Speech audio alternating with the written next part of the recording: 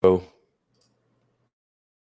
Winter, spring, summer, fall, seasons change, we still keep it together. Hey, Beverly Hills 90210 fans! Are you ready to dive deep, episode by episode, storyline by storyline, character by character, as we break down the making of your favorite zip code? With your hosts, Charles Rosen. Did I say that? Larry This Mullins. foolish thing about the real person, and we're going, what? We're getting rid of this guy. Pete Ferrero. I'm feeling wonderful. Kathleen looks TV crush-worthy. Like so many special guests. And all your questions. Live on the Beverly Hills 90210 show. Oh, yeah. Everybody dance now. Okay, here we are back again on the Beverly Hills 90210 show. This time covering Home Again, a season 1 episode. Lots to talk about there. Charles, how is everything going in Venice Beach these days? Oh, well, I'm busy. In fact, I had as a writer, I had a pretty good weekend in that there's a important publication that in LA here called City Watch LA that published a piece that I wrote about the Venice Median. And so did the West Side Current this morning.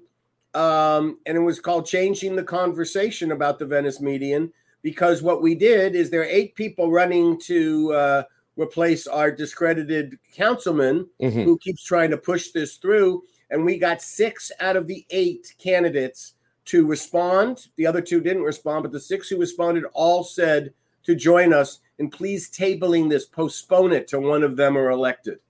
So We've actually changed the entire conversation, not asking to talk about California Coastal Environmental Review, not talking about obligations to the public that the city council had that they didn't follow through with, Right. et cetera. We're just saying, guys, nobody wants this. Stop listening to this discredited councilman. Mike Bonin is his name.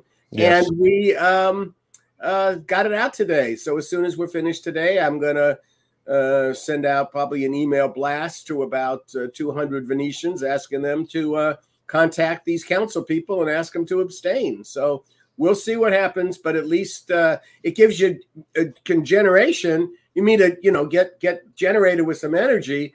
Because what am I doing? Larry's in the East Coast. I don't know what I'm doing every morning. I know what you mean. What do you mean he's not here? Where am I going to walk the dogs? What am I doing? Who am I talking baseball with? We got a lot of questions. Where's Chuck? Is Chuck okay? Chuck is fine. He's doing his thing in Venice Beach. Larry or me? No, you. Larry. People are saying it's Chuck because now they'll ask me about Larry because Larry's not on with us this week. Is Larry okay? Where is you know what I mean? But yeah, but you're doing great. You're just very busy in Venice Beach right now. Very busy and felt, in terms of these podcasts that we've covered so much. Yes. That Pete and I think you confirmed this, that we said, look, let's do watch-alongs because that I get to see the episode again, refreshes, stimulates memory, formulates opinions about, well, what are we seeing? And then do a short conversation afterwards about it. And that's what this is today. Exactly. And it's just a way to round out because, we're keeping it. He has so many topics he can interview people on. We got to help him move along. Exactly. Yeah. But we're keeping it going. And this is one way we can with you. And it's always exciting. All right. Let's talk about Home Again. And I'm sure for fans out there, I'm sure we'll try to do a Charles and Larry at some point too. We'll get everybody at some point back together, reunited. So reunited? Yeah. I always seeing that everybody dance now inspires me to do it. And I'm, later we'll sing Celebrate Me Home, but right. Reunited and it's understood. And it is. We'll have that. We will have that. All right, cool. So let's talk about Home Again. Now, what I love about Home Again, what we talked about on the watch along was that it is sort of a good ender of the season, right? It feels like a good closure on the season. In case 90210 didn't come back, it was a good ending. Having said that, it was coming back. Do you know, I was thinking about this morning, do you know when you knew you would even be doing Home Again and Spring Dance? Like, we always talk about the first 6, then we talk about the first 12. But inevitably, there was 22 that season, so there had to be another order at some point, right? Good question. Well, what the orders were 2 scripts at a time. Mm-hmm. We didn't get it. Fox, as we've talked about, and financially was pretty overextended. Rupert Murdoch put all the money down to buy the satellite in England, and he just didn't have it. So they didn't want to start, and they're penurious company, so they did not want to make a big cash outlay or commitment to the production, not knowing how we would be doing, but they had to keep it going. So, they would give us an order for 2, then 2 more, then I think 3 more. But a couple of weeks after the thanks, Elsa. A couple of weeks after the that we came back after the Gulf War with the kind of numbers that we were getting, and about 750,000 to 1 million new viewers every episode, it was clear. It just, as we've talked about, I expected we'd have the normal summer break and go right into it, and was ready to go to Fox and even said, I'm ready to pitch you, what I did on my summer vacation. And of course, that became the title of what Larry and I did to start season 5. Yes. Because they had other plans to do the summer episode. So it was around the time that we were starting to put these stories together. I think the key to remember this late season and these episode order in late of season 1 is to put in perspective that they wanted a cliffhanger. This was very important to these brilliant network minds, and it's what they just oriented for. So I worked hard to think about, what would be the cliffhanger? And the cliffhanger that made most sense to me was the teenage girl's biggest fear of saying, of their own sexuality, which is, I am late. Right. They said, that'll be a good one. And we ran that down to standards and practices, the censors, with us knowing that. Sorry. Go ahead. Sorry. With us knowing, you're taking my role. That's never happening. Yeah. But that we were not going to, that I wasn't that interested in I was as interested in the idea of the cliffhanger, but even more interested in the idea that Brenda would have to tell her father she's sexually active. I think we've talked about that before. I knew a girl in high school who had to tell her father the same thing. Right. And she talked to me about the poignance of that moment. Because she was a teen, she was 16, a young girl to say, relatively to say that.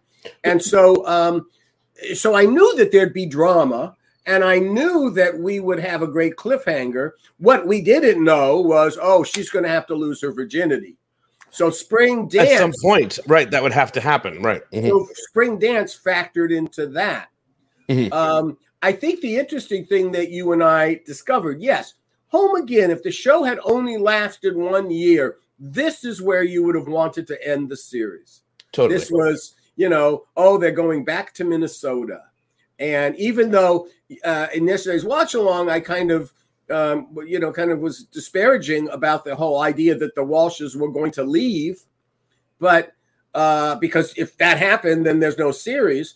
But, given the precarious nature of our ratings for a while, certainly the fans could believe that maybe this show isn't coming back. Sure. And so, so with that in mind, we really focused on the idea of, that here's the, so I think there is some legitimacy to the fact of the series itself.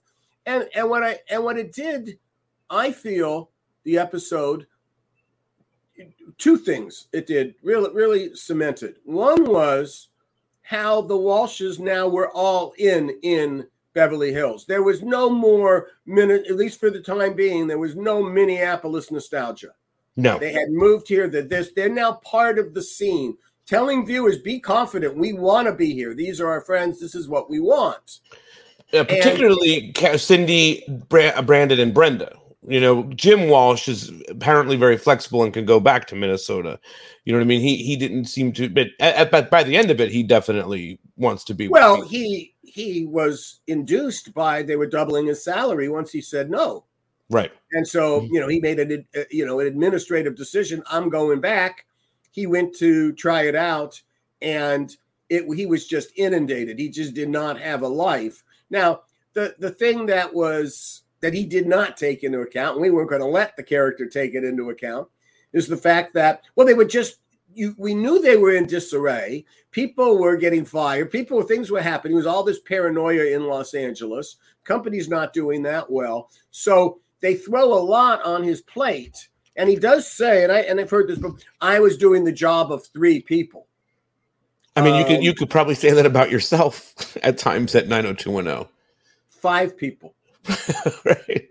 But a lot of corporate people, it's certainly in the network. In fact, it became a problem in network television, less so while we were doing the show, but at the end of the decade and into the aughts, when the networks were scrambling to try to see where their profit centers would be, they definitely cut back on the amount of lower and middle level executives they had. So the ones that you would be dealing with on pilots were so overwhelmed that it was very hard for them to get their attention in the way that it was in the 80s or in the early 90s when there were more staff and more flush.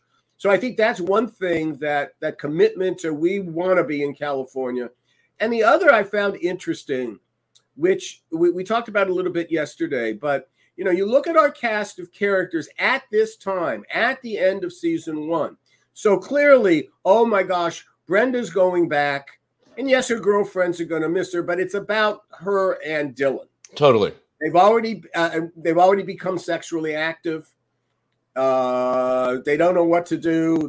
They're she's feeling very bad. And you see those scenes, but we also realized that Brandon, he was tethered with Steve and Andrea, and they were the ones who really factored into this storyline. Mm-hmm. Steve for feeling like, God, I've been burned. I've invested in this friend, and he doesn't, and not there. And also to show something that's very truly was Beverly Hills at the time, which is how, if you were a child of famous people, how you were teased, harassed.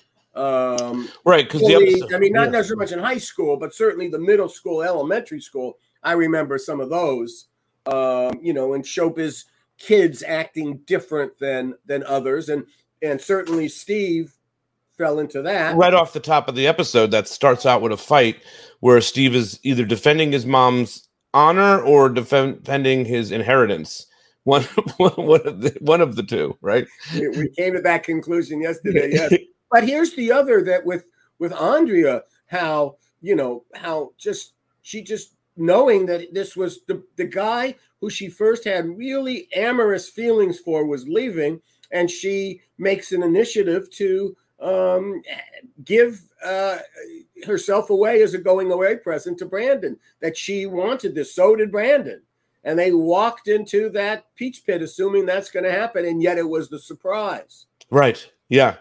Now, I bring this up, Pete, for this reason, because that at that point in the status of the show, and you pointed out, boy, Tori had nothing to do. She was barely mentioned. I mean, she was maybe she had a lunch, And that was kind of true of Kelly and David too. Yes, David was holding a video camera, really. Yes, and Kelly was dealing with him, and that. So the pecking order of who was what, even in the with Kelly being the sweetheart, the blonde. You could see where the orientation was, that Donna had not been an important character yet. Kelly doesn't really have a major episode in season 2 until she gets to Halloween. That's right. Where she dresses too sexy. So again, she's being reprimanded for being a girl with sexuality. But if you really think about most of season 2, it is not oriented to her. No. And it would be, of course, once the triangle starts. Sure. Then the shifts away. And Donna just kept, getting many episodes with fewer lines and fewer lines, but she did get, starting in season 1, her own subplot with being a learning disability. Sure. And then it went on. And then by the time we start season 3, she's going to France. Season 2, she gets together with David, of course. So it's another profile. And then, of course, she's going to be in Paris with Brenda, and she's a whole other set of relationships too. So everybody got more to do because, as you pointed out, wow, the parents sure had a lot to do in this episode. And it's because season 1, it was the Walsh family series. Well, I was going to ask you about that. So it's interesting, though. So would you say then at the end of that first season, the pecking order of for characters anyway was Andrea, Dylan, obviously Brandon, Brenda, Andrea, Dylan, and Steve? Yes, would be the next group. Well, Dylan would be the next group. Then right under that, Andrea and Steve, and then the last 3. So I think that's how it would Kelly, be. Yeah. Donna, David. And maybe. I didn't realize that until watching it. And then I also remembered that this was not the last show that we had shot. That it feels like it would be, because definitely. It's the cliffhanger. It's where we had to do that and end it. But we actually, because of the nature of the scope of the production and everything, that we ended with the last thing we produced was Spring Dance, and which is much bigger profile, and it was where, of course, Brenda and Dylan made love, had sex, and so this one was, of course, after that had already happened. It's interesting too because of the season 1, and a very long time ago we did an episode. Well, the very first episode we did, I think, was with Darren Star and Sandy Grushel, and we talked about you guys going to battle with the network for that storyline for Brenda to lose her virginity, and you guys talked about why that was really important, and the network fighting back on all of that. So that was all happening while Home Again was sort of in play too, but you need one to happen with the other. It can't happen one without the other. Well, only course correction on that, Pete, was that the conflict was not over her being late or losing her virginity at all. The network signed Dan McDermott, who said you need a cliffhanger. Dan signed off on it. Now the president of AMC television, he signed off on it. You're talking about in Home Again, the cliffhanger saying, "I'm late." Dan McDermott signed off on that, right? Mm-hmm. Well, and that meant the loss of, at some point they're going to be doing that. We had some later. We had some pushback afterwards. That's when it aired, and they didn't expect that some of the network affiliates and their viewers would be so negative about it. But Fox had nowhere to go with this, because they know that I worked hand in hand with Darlene Lieblich, who was my representative from Standards and Practices, and her boss at the time, Roland McFarlane, who'd been there for many, many years. And I got their proof. They signed. They were independent. They signed off. We moved forward. And then when after the moments I'm late, or the sexuality, after the sexuality itself being shown at the prom, certain stations went crazy. I always remember the one from St. Louis, because they kept talking about this Bible thumper out there in Missouri who just was furious, and I guess put a lot of pressure on Barry Diller. I don't know to know, but I do know that the next week comes up. They, relative to Home and Again, they spend all week promoting the shit out of it, because that's what they really do very well at Fox, even when they didn't have that much money to, either support the shows or do certain things. But they put that whole part of I'm late. They did it and then you mean all the promo packages leading up to the week of that Home Again episode. It's being I'm late is the focus. I'm late. By the way, why I'm watching it, because I just watched last week and saw what happened. Of course, I'm watching this next week. So they did that for 4 days. And then on the day that it was going to air, and we were airing on Thursday nights in those first 2 years, something like 3 hours, at least 3 hours before the airtime, and right up to the airtime itself, they had decided to cut this 30 seconds out of our show and cut that out, that whole scene. I'm late. Mm-hmm. And so if you think about, I'm thinking about it now 30 years later. At the time this is censorship. This is the worst thing. How could you do this? Why did anybody call me? Well, it's also a blind side, though, in a way, too. So it's not and that happens to be my pet peeve in life. Yeah, but and it's a big blind side. You know what I mean? And they cut it out, so it's censorship. They didn't tell anybody; just decided to do it. I got definitely reacted very strongly, and demanded a meeting with Jamie Kellner, who was a top executive at Fox, who had to do with station relations and all sorts of other matters like that. And we had a very tense meeting in Sandy Grushel's office, which later hurt my career because Jamie Kellner became the head of the WB, and Dawson's Creek was no picnic for Charles. Thank you, Jamie. And never was asked to go back and work for the WB. Right. So that's where that's at.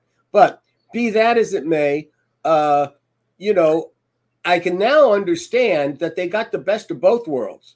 They promoted, but when the actual broadcast came, they didn't put anything that would lance the emotions of the station heads, like the guy from St. Louis or the conservatives in our audience that were outraged that we took the sexuality to its logical conclusion.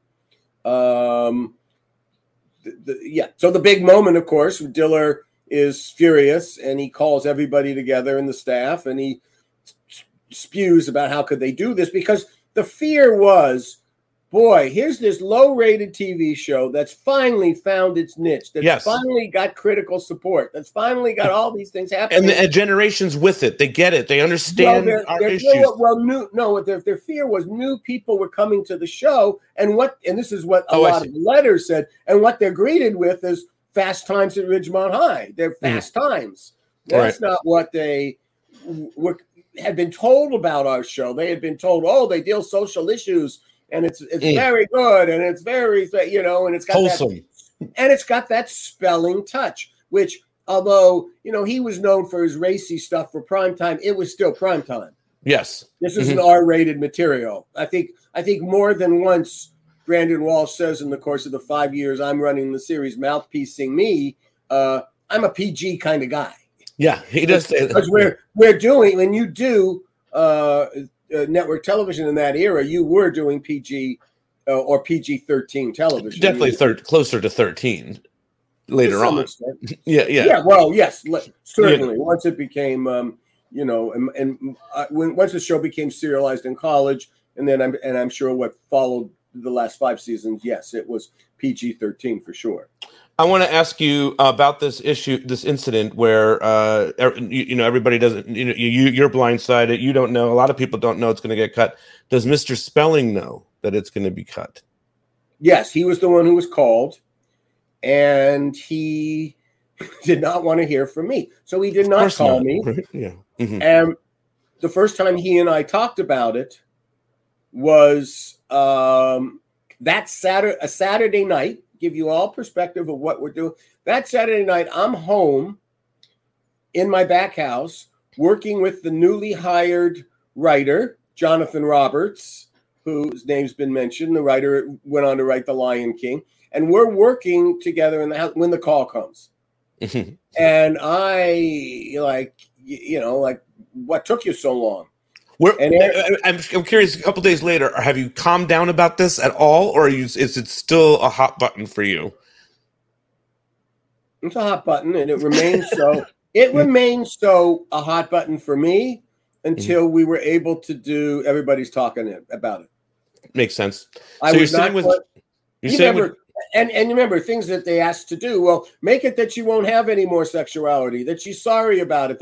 Darren wrote that episode, coming right straight back. He did a beautiful job on it. And I've said, in the context of this show that I would have never been able to write that episode at the time. I was just, because I also different. Darren was brand new to TV, and I'd been in the business by that point for 14 years. So I knew what was standard and what wasn't standard, and what was fair and what wasn't fair. And this was not the way that you would treat people.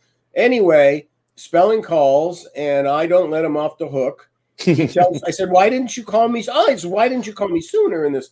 And he was very upset because the fish in his koi pond were dying. He told me that night. And I still didn't let him off the hook. And Spelling said to me something that was the truest thing about me, that he said that up until that point, nobody had said quite so succinctly. Is he said, because he had to keep, there was no, if I quit, he's in trouble. That's right. So big trouble. Yeah. Yes. Well, Darren, he had other things. There were other writers now ready to step for in sure. to hit. But in this, but what I said to him was, what he said about me is he said, you'd be nothing without your passion. And later I would think about that, because whenever I was not passionate about something, you could see it on the page. You could see it in the language. Yes, I was a pro. I could get things done, and they were professionally written scenes and this. But when I was passionate about something, like a movie, a pilot I did for Fox called Soulmates, I basically came up with the idea in 2 days and wrote it in 4 days, and kind of thing. Even the storyline, that's how storyline, it always is. When you can run through something fast, it's good news. even the storyline with Suzanne and Dylan and the money swindling. You know what I mean? Like that was thought out and and you must have been super passionate about how this is going to work, especially when he said they'll see it right from the beginning. Now it's like, now you have to show them that it's not going to be seen from the beginning.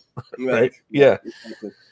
But so, I mean, that happens. And at some point, we talked about this in the watch along. At some point, they must have, because the episode I have has the I'm late in there.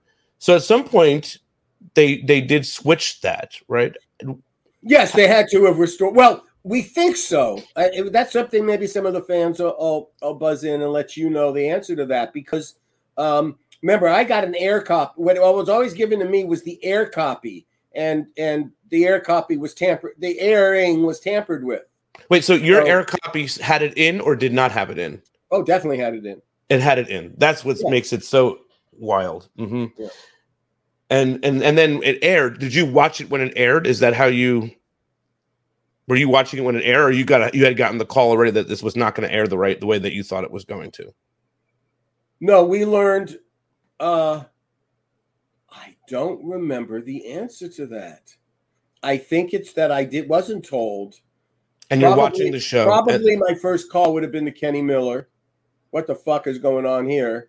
Mm-hmm. And then that's probably when I was told. Maybe Kenny called me before to tell me this is going on, but I don't. And maybe Spelling asked him to. I don't know what kind of memory he is. If you ever want to have Ken Miller on this show, do it. I will try to get him. Yeah, just don't have me on the same show. Of course. I think a story that fans are not going to get, but you've told me before, is that, and you just said it, is that in the midst of this back and forth over the episode and why wasn't it airing and all that, he started to talk about his 2 koi fish that were in his pond or something, right? And one was very sick, and it was passing away, and he tried to use that. You're saying 2. I think he had many more fish that were done. I have no. I never swam in his koi pond. I never know how many. But that's what he was maneuvering out of the conversation by talking about his koi fish. Well, he wanted to know that I'm upset too, Charles. I'm upset about my koi. All right. So for the Brandon Andrea fans, we see Andrea do some stuff. She's dressed really nice and really looking really hot in this stuff. What do you think of that storyline as you look back on the Brandon Andrea aspect of this? What did you think of that? I thought a lot of the storylines in running up and down this episode were spot on. And I think that's a tribute to how Amy Spees approached the characters. Our writer, Amy. Amy, I wanted to come back a lot. She decided not to, and went on with to Darren to work on Melrose. Yeah, I mean, And she and Darren remain much closer friends than he and I do at this point. Not that I'm going to New York. I leave on Wednesday and hope to see him because that's where he's producing his show. So yeah, on his But calendar. it's not to minimize your friendship with Darren's because you guys still get along all these years later. Respect him and like him a lot. Yeah, he's done a lot of great work, and he's important to the story. But And Amy he's does he's very funny man. He's got a great self-deprecating sense of humor. I enjoy being around him. He's too busy, can't hang out enough. I tell him he works too hard. Yeah. And Amy, but as for Amy, though, she does really get these characters. There's a lot of fans of Amy Spees' writing, and I think it does come together really nicely. This entire episode. Yeah, I think all the ones she did, I would say that about. I say that she got, and maybe we'd go back and look at that one, the one about the poetry, and Yeah. she got hamstringed. We wanted to do poetry, and they made us make Brenda, wanting to be a stand-up comedian, which was not was who really that tough. character ever was, and it was won the network medal on us on that one. She's not very funny, Brenda. Well, not that kind of funny. I mean, Right. not that, finding the joke. Yeah. The other thing we talked about too on Patreon was the shots of on the pier. Right. We talked about that they didn't love you then because of the shots of the. Oh, I made it. Well, there was the Santa Monica Pier at that point. This was the 1991 Los Angeles. Let's just face it. Los Angeles was a very dangerous city. The whole thing that people can associate the Rodney King riots and things like that came after this. But what was going on this time with the Bloods and the Crips were killing each other over turf and crack cocaine. And one of the places they battled was the Santa Monica Pier in and out that area. They're called the Shoreline Crips, and they were right there. A Venice-based gang, by the way.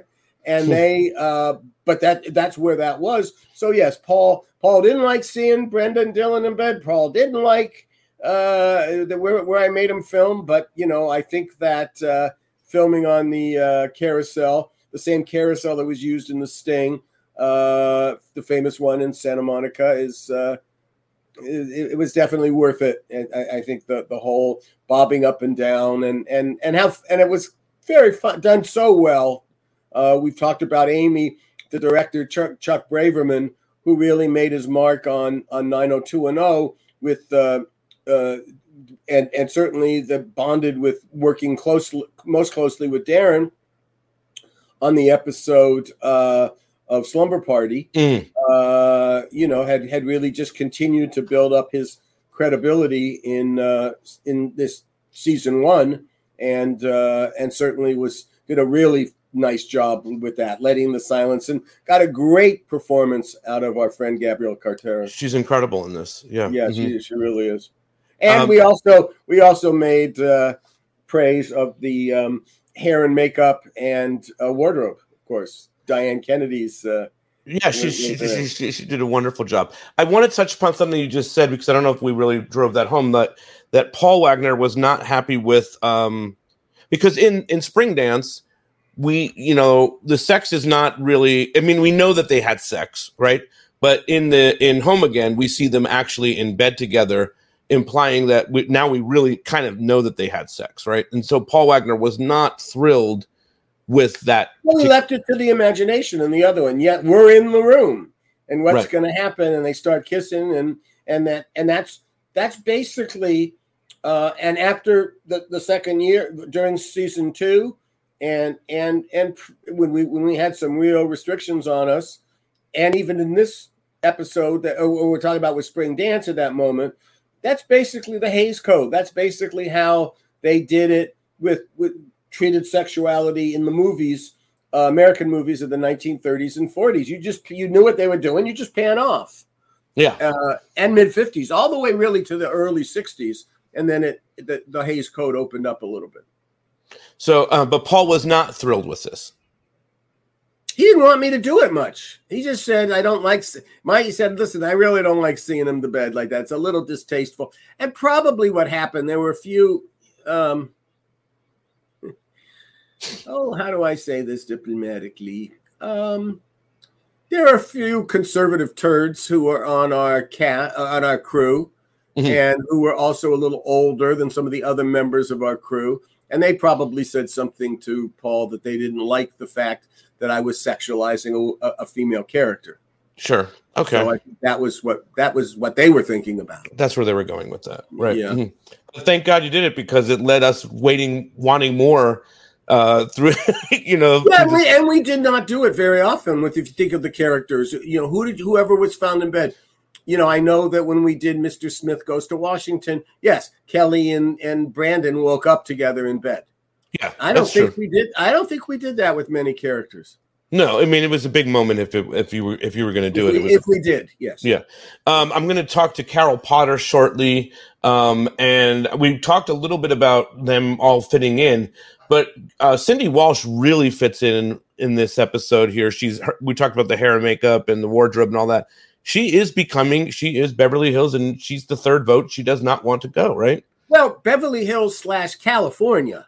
Right, exactly. She was going to do an herb garden. She couldn't wait to plant. She had been doing her composting. The value, people move to LA, and what they like about LA, climate change notwithstanding, is the weather. So that was, so she had come around to see that and realized that she got to know Brandon and Brenda's friends, that even the ones who were a little more troubled, risque, like Kelly's mom, that she learned to appreciate them, and she fit in with it, and so that I think that we established, and so not that surprising. And I thought, but what you and I both did remark of how attractive she looked, in that she looked much more like a California mother than a frumpy mother from some point in the Midwest. All right, let's talk about this. So you watched? Did you get to watch any of this episode? Yes. As usual, though, my mind is like a complete blank as far as what was going on during this. Although this is the kind of episode where, if you don't know your show is being picked up yet, can strike terror in your heart. Right? Oh shit, they're sending us back to Minnesota. Yeah. Well, I was going to ask you about that first. Do you remember, because the first season's weird, right? Like there's 12 episodes and they only give you a couple more, then a couple of more. So was it weird for you that first year? Maybe weird's not the right word, but what was it like that first year of uncertainty? Well, yeah, we had no idea. We certainly were not expecting it to be the smash that it became, right? I mean, my only hint was I had a 14-year-old niece who lived up in Berkeley, and the only reason she and her friends were watching the show was because I was on it. Right. And it was their favorite show. That was the only, slight indication that maybe there was something going on here. But I think it took Fox a little while to figure it out. And so I mean, the first year you're sort of like, oh, I'm so glad I have a job. Right, that's what I'm thinking. Yeah, thinking long term. And as an actor, you don't expect something that you're doing to suddenly become a huge hit. It's such a rare thing, right? Yeah. There's so many pilots done and so many, one season, even 2-season shows that just, fall into oblivion. So, we had no idea what was coming, and you're just focused on, well, let's, doing the work and trying to live your life at the same time, which can be difficult. I got married that fall. Right. And I missed my rehearsal dinner because you're shooting 90210. They changed the shooting schedule, and suddenly I was working that day. Well, but because they booked some summer episodes, I think that was the thing that they. Well, then they started in July. So we had a very short, hiatus. Normally, you have a nice chunk of time, but they started showing episodes in the summer because they knew that teenagers are out of school. And they knew they had, or at that point they were getting the hint that teenagers like this show. So they did. They started in showing shows in July, and they did 30 episodes that second season. Insane! I know. 30 episodes. I don't even think we get 6 of our favorite show these days. Right? Well, I know it's going completely the other direction, hasn't it? Mm-hmm. Do you remember when probably not, but when you were told they picked it up, that it's going to be coming back? I believe, I remember one moment that we got a 2-year pickup, but that might have been in the 3rd season. So I don't know. I don't even know how I found out, whether it was an email or it was on set. Probably. Yeah, because I mean, the kids, you look at this episode and I mean, I read the episode, but then I would focus on my section. So I completely forget all of the other stuff that's right. going You're only on. focused on you. And so, it's, you're just focused on your stuff and getting it right and doing your best. And I mean, it was lovely working with Jim. I always enjoyed working with him. And he was my most common scene partner. That's right. Always. Yeah. In terms of watching this episode, Chuck and I said that Cindy felt more at home here now in Beverly Hills, and she even the makeup and the wardrobe she's a part of this. More relaxed. Yeah. And she's a part of it. Do you remember feeling even that as yourself as an actor, like I'm fine, I have found this person by this? Yeah, absolutely. And I remember the whole thing about I was really into gardening. Right. It was fun to have an activity that was mine. And, developing this relationship with my housekeeper and, so it reminded me of that whole storyline, which was a lot of fun.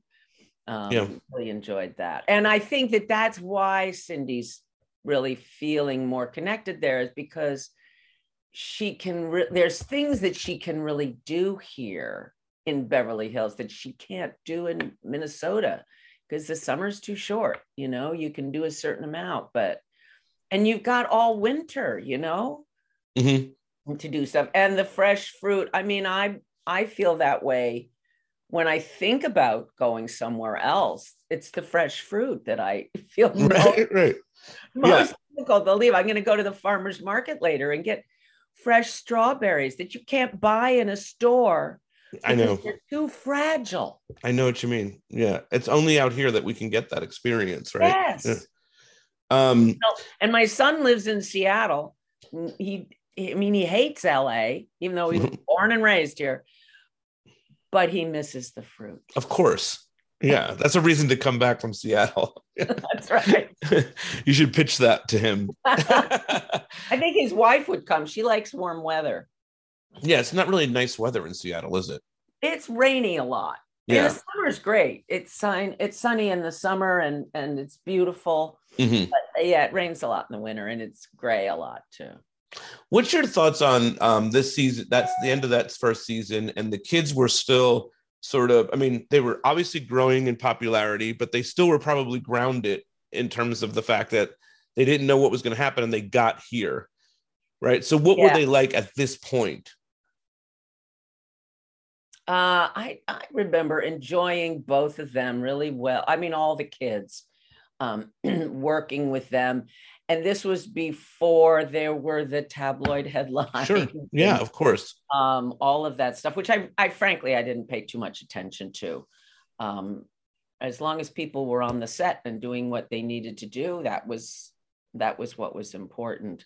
But yeah, everything was, the gears were moving, it was nice, meshed together. I felt like we were forming a nice sort of family unit.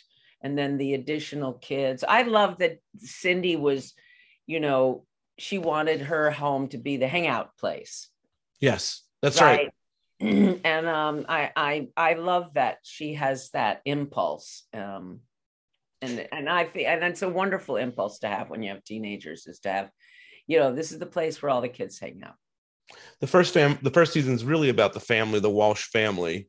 Yes. And you guys really do you and Jim do a really good job of making it feel like a real family. I think without the two of you, it's hard to, I mean, they're great. Don't get me wrong, but it just has to function all together. And I think you two do a really lovely job, especially in this. I think that even after the first season, they really wanted the parents, because we're the good parents, right? Totally. All the other, you know, moms and dads are a little flaky in one way or another. Sure. And so I think they tried to use us as kind of sort of linchpins, that it sort of formed a grounding for not just our kids, but for the whole crowd.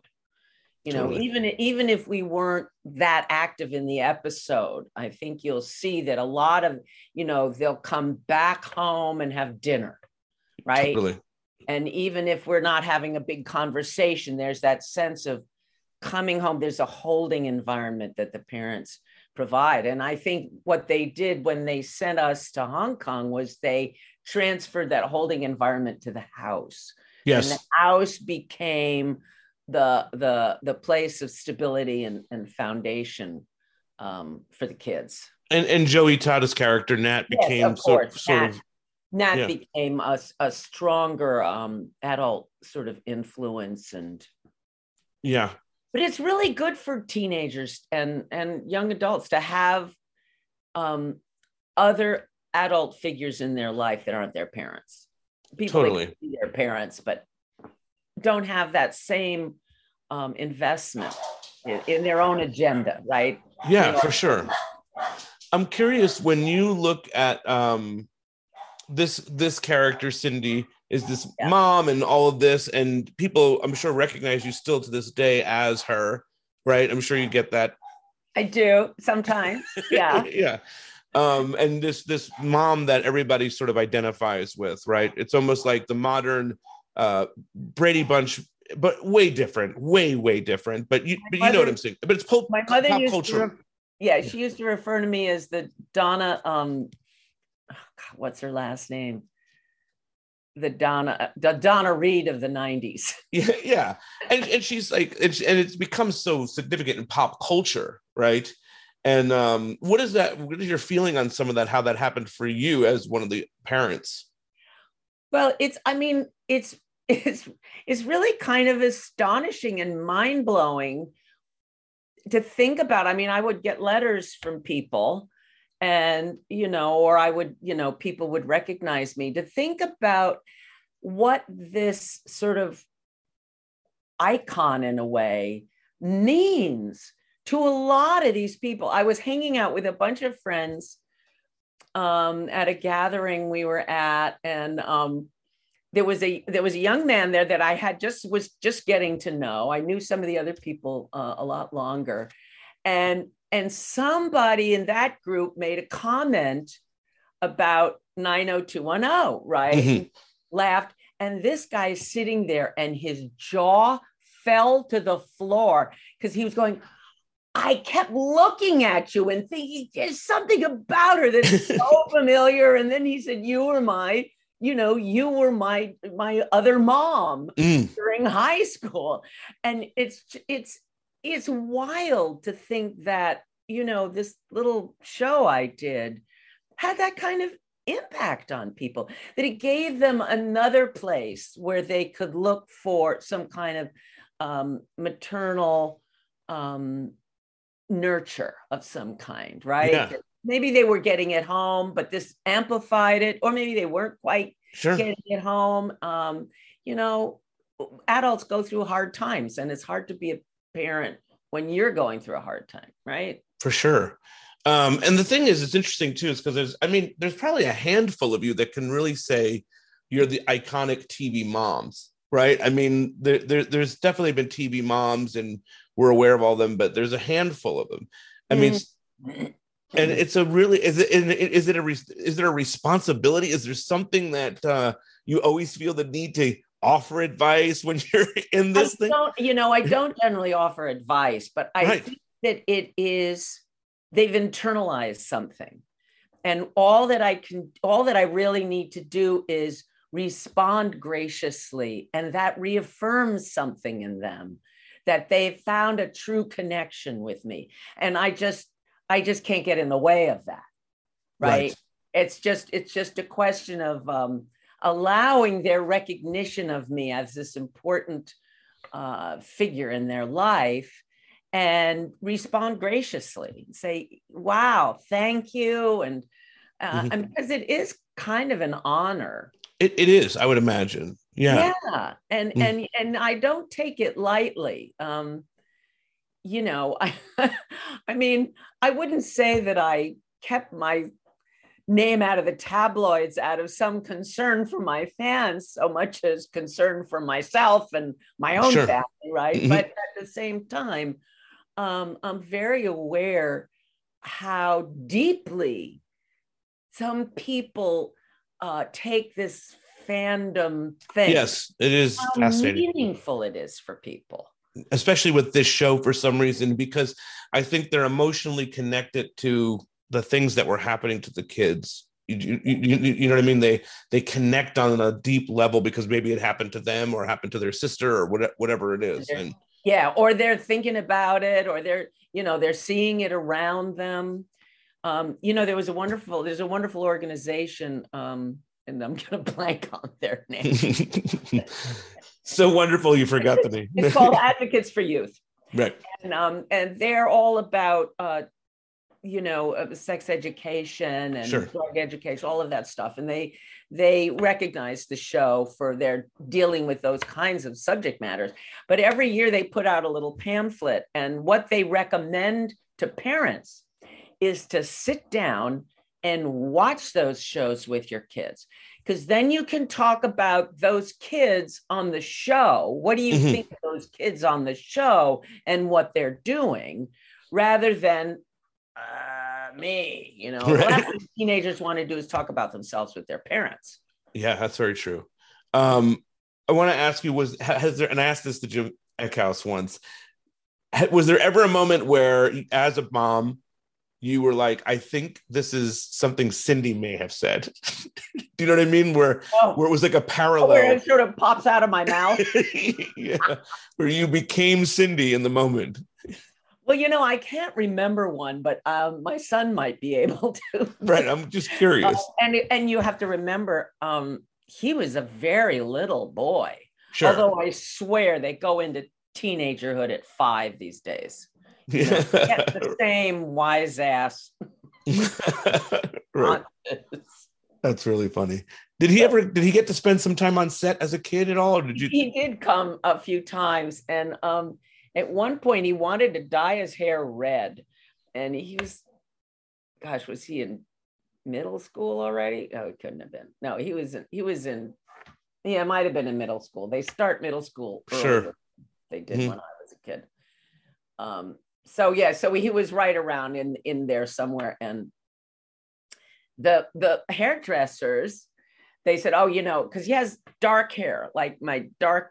Sure. They said, this color won't take unless you bleach your hair first, right? It won't show up. So they bleached his hair, and then they dyed it and then of course he hated it. Right. But fortunately it washed out after a few washes. That's great. But I loved the color of his hair because it was a lighter brown. I thought it was really attractive on him. That's amazing. Pictures of him with that bleached hair. That's awesome. So looking at the episode, does it hold up for you? Did you have fond memories of this? Yeah, well, I think I think it's impressive that Jim even takes his family's wishes into account. That was certainly not the norm when I was growing up. I mean, my father didn't have that kind of a job, but I know that people who did, who were involved in corporate America were often being sent all over the place, and the families just had to go. As a matter of fact, in those days, if your husband got relocated and you as a wife didn't go with him, you were accused. You were accused leaving him. Right. Yeah, that's fascinating.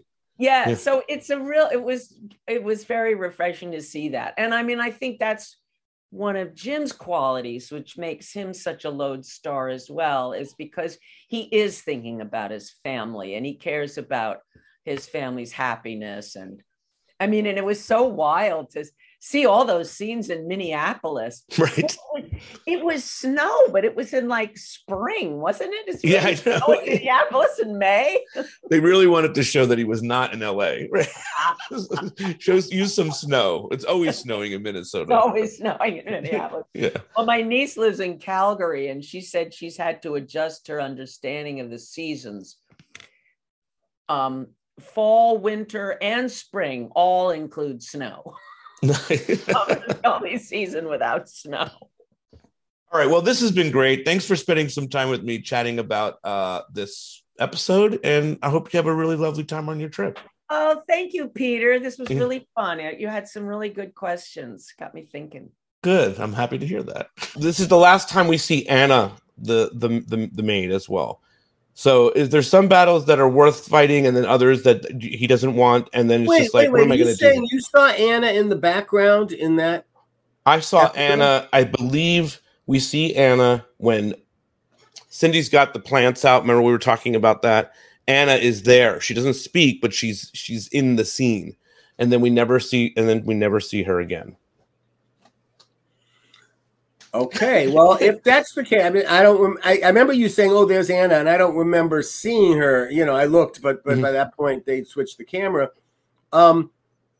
Possibly one of the reasons is that to get her Lisa to be on the show, I made a deal with her to be in X number of episodes, and we didn't fulfill our obligation. So even if she was there as an extra, we did that. So that might be the rationale there. Mr. Spelling did not, he kind of hamstrung the character of Cindy. He did not want her to have a job. Most women were going out seeking jobs or trying to do that. And she didn't want to have a housekeeper, not a full-time maid, but a woman who comes in once or twice a week, which many is a byproduct of here. And it's a big part of culture in Southern California. And so for us to be steered away from it, I think took us away from so many potential episodes, East Side Story notwithstanding. Yeah, I mean, I think there's a lot more things like that could have happened. And we would have been absolutely doing, and certainly about people who are here illegally. I would have got into illegals heavily. Totally. You know, one of my pilots that I loved the most and was done at ABC, and certainly ended. My overall deal ended. It ended like, don't shut the door on the way out. But with Disney, but the project that I had submitted to them that for consideration at ABC, where my commitment was called Tullio and the Tall Tales of the 20th Century, and it was about Tullio being a 13-year-old kid who had just come to America, hiding in a van. So that would have been It was an interesting Lastly, we see the big party at the end of the episode. We commented when we were watching. Well, you commented when you were watching that. We saw Nat look so young, and all these because we were seeing through the camera, the camera angles and all that stuff. Everybody looked good. Everybody looked really good. I think the party scene comes together really well, and we the audience is equally as connected to the characters now as the characters are to each other. I think there was and Jim Walsh is so moved by the event that he actually turns and says, "Screw it, we're staying here. I'll deal with it." And he deals with it. And he deals with it. And we, it's one of those things where when once in a while with an episode, you say, "Okay, we're going to do this and do this." We get to the end and they decide to stay home. And then Kenny Loggins comes up singing, "Please celebrate me home." It's what so came around the music, that moment being key to the creative process in my mind.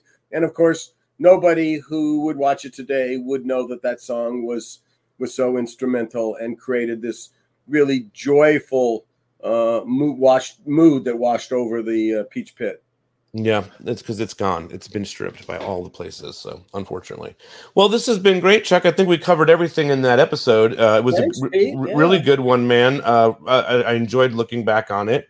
Good season ender, and good stuff, man. All right, so you'll let me know what the next one is that we'll be doing. You know it, man. All right, I'll come back for that. All right, sounds good, man. Have a good Thanks, one. Pete.